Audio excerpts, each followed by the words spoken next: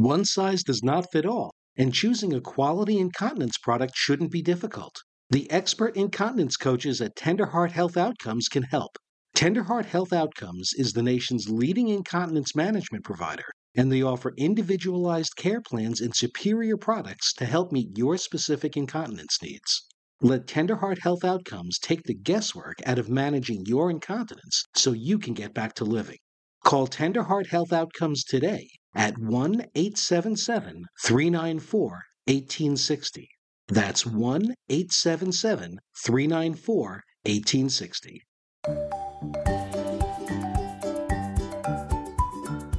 Welcome to Life Without Leaks, a podcast by the National Association for Continence. NAFC is America's leading advocate for people with bladder and bowel conditions, with resources, connections to doctors, and a welcoming community of patients, physicians, and caregivers, all available at nafc.org. This podcast is supported by our sponsor partner Medtronic, maker of InterStim systems for bladder and bowel control. To learn more about InterStim therapy, visit controlleaks.com. Welcome back to another episode of Life Without Leaks. I'm your host, Bruce Cassover, and joining us today is Steve Gregg, the Executive Director for the National Association for Continence. Welcome, Steve. Thank you, Bruce. Great to be here. Thank you. And today joining us is Dr. Jana Thompson. She's a board-certified urogynecologist and urologist in private practice in Grand Rapids, Michigan. And she has a particular focus on pelvic organ prolapse, overactive bladder, fecal incontinence, and other bladder and bowel disorders. Welcome, Dr. Thompson. Thank you for joining us today. Thank you, Bruce and Steve. Glad to be here. Now tell us, how did you get into this field? Well, that's a question I get quite a bit because when people think of urology, they don't necessarily think of women patients or female patients. And so it was somewhat of a circuitous route. I really started in urology because it became clear in medical school that I liked surgery and I liked being able to see something that needed to be fixed and being able to fix it versus more long course conditions, which is funny because those are pretty much the types of conditions I treat now. But that's what got me into urology. But then once I was in urology, I noticed that there were many female patients. And this was not clear to me as just someone kind of entering into medicine in the medical field. And I wanted to really understand how I could treat them or care for them better, because it didn't seem that in sort of a general urology residency, there was much focus on that. And so that eventually led me to get a fellowship or to do a fellowship in urogynecology, because I really wanted to be able to treat my female patients better with more understanding, advanced knowledge, surgical skills. And that's really what I obtained in that fellowship. So yeah, kind of a unique route to get there as a urologist, but also a unique perspective. So what really is the difference between a urologist and a urogynecologist? Well, a urologist is quite a broad field. There's anything from, oncology like prostate cancer, testicular cancer, bladder cancer, to conditions like erectile dysfunction and urinary issues. But it really spans into pelvic health issues that might affect women, such as urethral diverticulum or urethral cysts, or incontinence, stress incontinence, urge incontinence. So it's really quite a broad field. But within that, there are many areas where you can sort of subspecialize. I could have gone on and really specialized in just prostate cancer, but as a urogynecologist, I specialize in the treatment of women who have prolapse, incontinence, overactive bladder, bowel incontinence. And so that is really where my focus has, or my practice has really focused, is really treating women with those conditions. You mentioned pelvic organ prolapse, and we spent a lot of time talking about things like overactive bladder and forms of bladder incontinence. One of the things I don't know if we talk as much about as we should is pelvic organ prolapse. Maybe you could tell us a little bit more about that, how it presents itself, how it gets diagnosed. What's the nature of it? Well, pelvic organ prolapse has many names. Patients may have heard things like cystocele, rectocele, uterine prolapse. But essentially, it's a condition that affects over 3 million women in the United States. And it has to do with organs coming out of the body or prolapsing down. So whether it's the vagina, the uterus, many people refer to it as sort of the bladder coming down, or the rectum, which is partially right and partially incorrect. But it has to do with things protruding or herniating out of the female pelvis. There are muscles and ligaments in our body called the pelvic floor, and I think of them as like a big bowl that sits under the bladder, the vagina, and the rectum. And those attachments can become weakened. Deeper attachments in the pelvis to the uterus can weaken. And so what happens is the vagina starts to fall down. I like to describe it to my patients as the vagina is kind of like a sock. And it's as if the toe of the sock is trying to come down and out the end, almost like you're going to turn it inside out.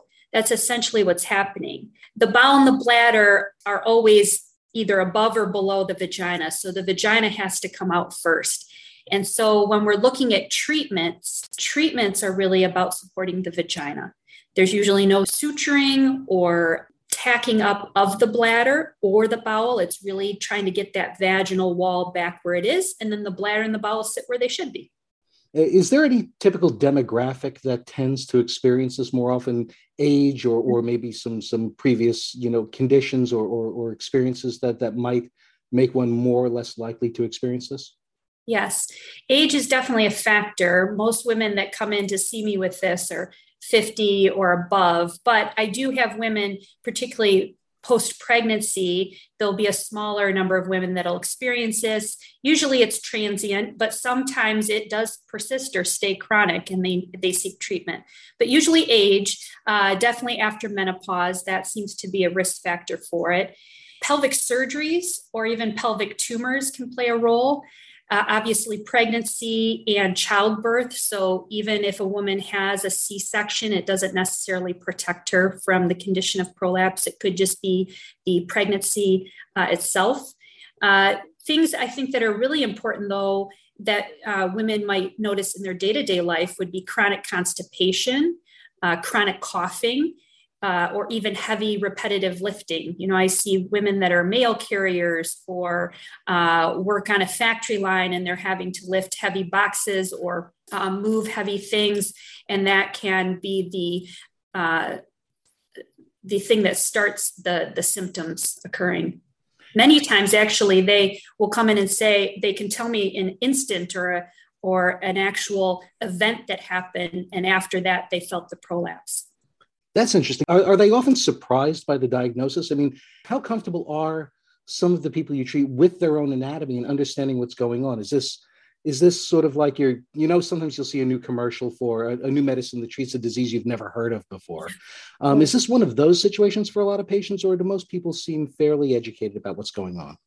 I think in general, women unfortunately aren't very educated about their body or their anatomy. And I think that's because they have never really been given a lot of formal education about it. It's gotten better over the years, but I still think that the female pelvis is pretty much a black box. By the time they get to me, they've seen their primary care physician, who's usually at least labeled the condition. Prior to that, I don't know how familiar they are with it. Some women will end up in the emergency room scared about it because they have no idea what's happened, or, if whatever they're seeing bulging between their legs is going to fall out, honestly. But in general, they have sort of a label, but I don't think a real familiarity with what the actual tissue is that they're feeling. And so that's where I really, I guess in my practice, one of the things that I try to do to create sort of a unique perspective or a unique experience for the patient is I really spend a lot of time explaining to them what their anatomy is. I draw them pictures, which if any of my patients are listening to this, they'll laugh at that because they're these hand drawings, but I find them to be a little more helpful than the animations that I found online. I think it's really important that women have a sense of what's happening to them or framework so that they can then use that visual perspective to really make a decision on what they want to do. I would imagine that for some people, when they start to see some of the symptoms that you're describing are really petrified that there's something horrifically wrong with them. Do you get a lot of people who are in a total panic? Yeah, I mean, and I guess I didn't say that, the common symptoms are they feel pressure, they feel a bulging, and I'll actually ask them, do you feel tissue? Do you feel something coming out from between the legs or out of the vagina? Because that's usually the symptom if you really get down to the nitty gritty. You can have pressure or the sensation of pressure in the pelvis for a number of reasons, one of them being prolapse, but there are others. But that sensation of tissue is very unique.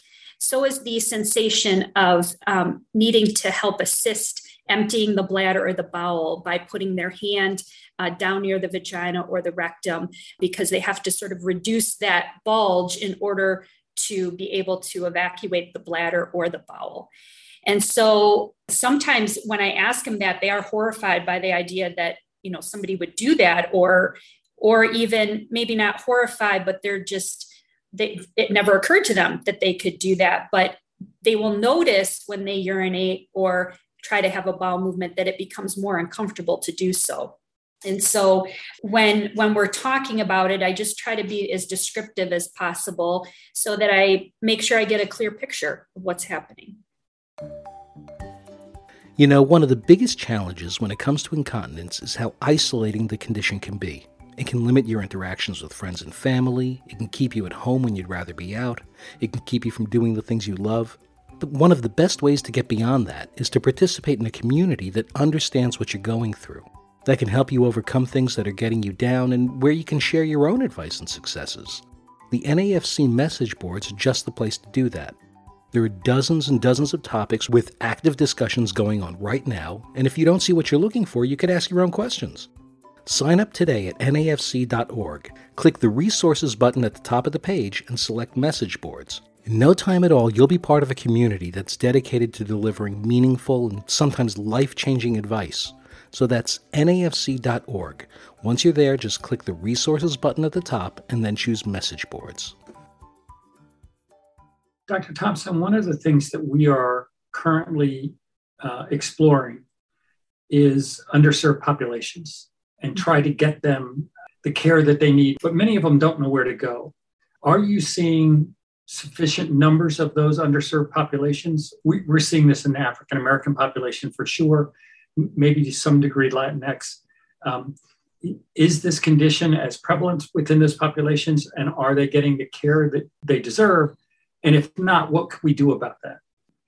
Those are great questions, Steve, because they're questions I've asked myself. I do see a diverse population, but not one that represents what we know to be the prevalence. So in Grand Rapids, Michigan, we have a fairly large Hispanic population. And so I do see Spanish-speaking patients, which obviously presents another challenge because I don't speak Spanish. And so when you're talking about complex anatomy and complex treatment choices, you're relying on interpreters. And if I sense an uncomfortableness using an interpreter, I imagine the patient does, because I often don't know whether everything that I'm trying to communicate is getting across because of just differences in words between language or how things are expressed.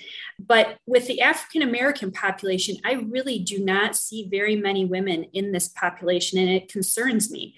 I've reached out actually to some patients of my own to say, how could I try to attract more patients like yourself? How do I get the word out? I've put posters actually in some hair salons locally because I don't know how to get that word out. And I know that African American women have this issue. I don't know where they're going. It's possible that because OB-GYNs tend to see a lot of these patients, not just primary care, that they may be staying with the OB-GYN. They may be choosing more conservative options and not always needing surgical options or not wanting them. But it is a real issue.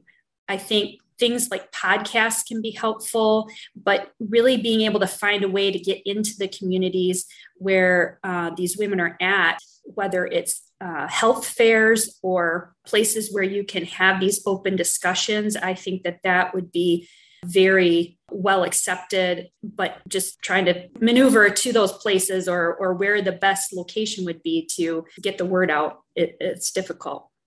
Yeah, it does represent a challenge. We're looking at a couple of options, and hopefully we can find a way to encourage those that are looking for help, to not only find help, but to find the right help. So we know on the bladder-related issues, so many folks go in to see their primary care that may or may not get diagnosed. We're trying to find ways that we can actually get them to you, where you have both more time, more understanding of what the treatment options are, and then can put together a really nice treatment plan with the patient's input. But that still represents a challenge. Well, one of the unique things about my practice that I started here in 2010 is that I'm the first female trained urologist, urogynecologist in West Michigan. And with that, I knew women were going to come to see me and I wanted them to feel comfortable. So I'm surrounded by an all-female staff. But with that, I have a navigator who is native speaking Spanish, because it's very important to me, if we're going to have a navigator who's calling patients on the phone, that we be able to try and access as many of our patients as we can, but also having African-American staff like physical therapists and surgery schedulers, because I do want to create an environment in which everyone feels welcome. And it's important to just have different perspectives around myself so that I can administer the best care possible. And that definitely includes the team of people that I have with me. What would you recommend if a woman starts to think that she has one of these problems? It could be SUI, OAB, or a little bit of pelvic organ prolapse. What should she do first? You mean which should she seek treatment on first? So what we find are most people don't really know what's occurring with their body. You've talked about that. So you start experiencing symptoms. That's oftentimes when people come to us like, what is this? And we help educate them along the way. We then try to push them into who to talk to and even how to talk to. But you certainly go out and you talk at health fairs. And so somebody will come up to you and say, well, I got this little problem and I don't know what it is. And I don't know whether it's a big problem. I don't know if it's a little problem. What do I do? And so what do you encourage them to do first?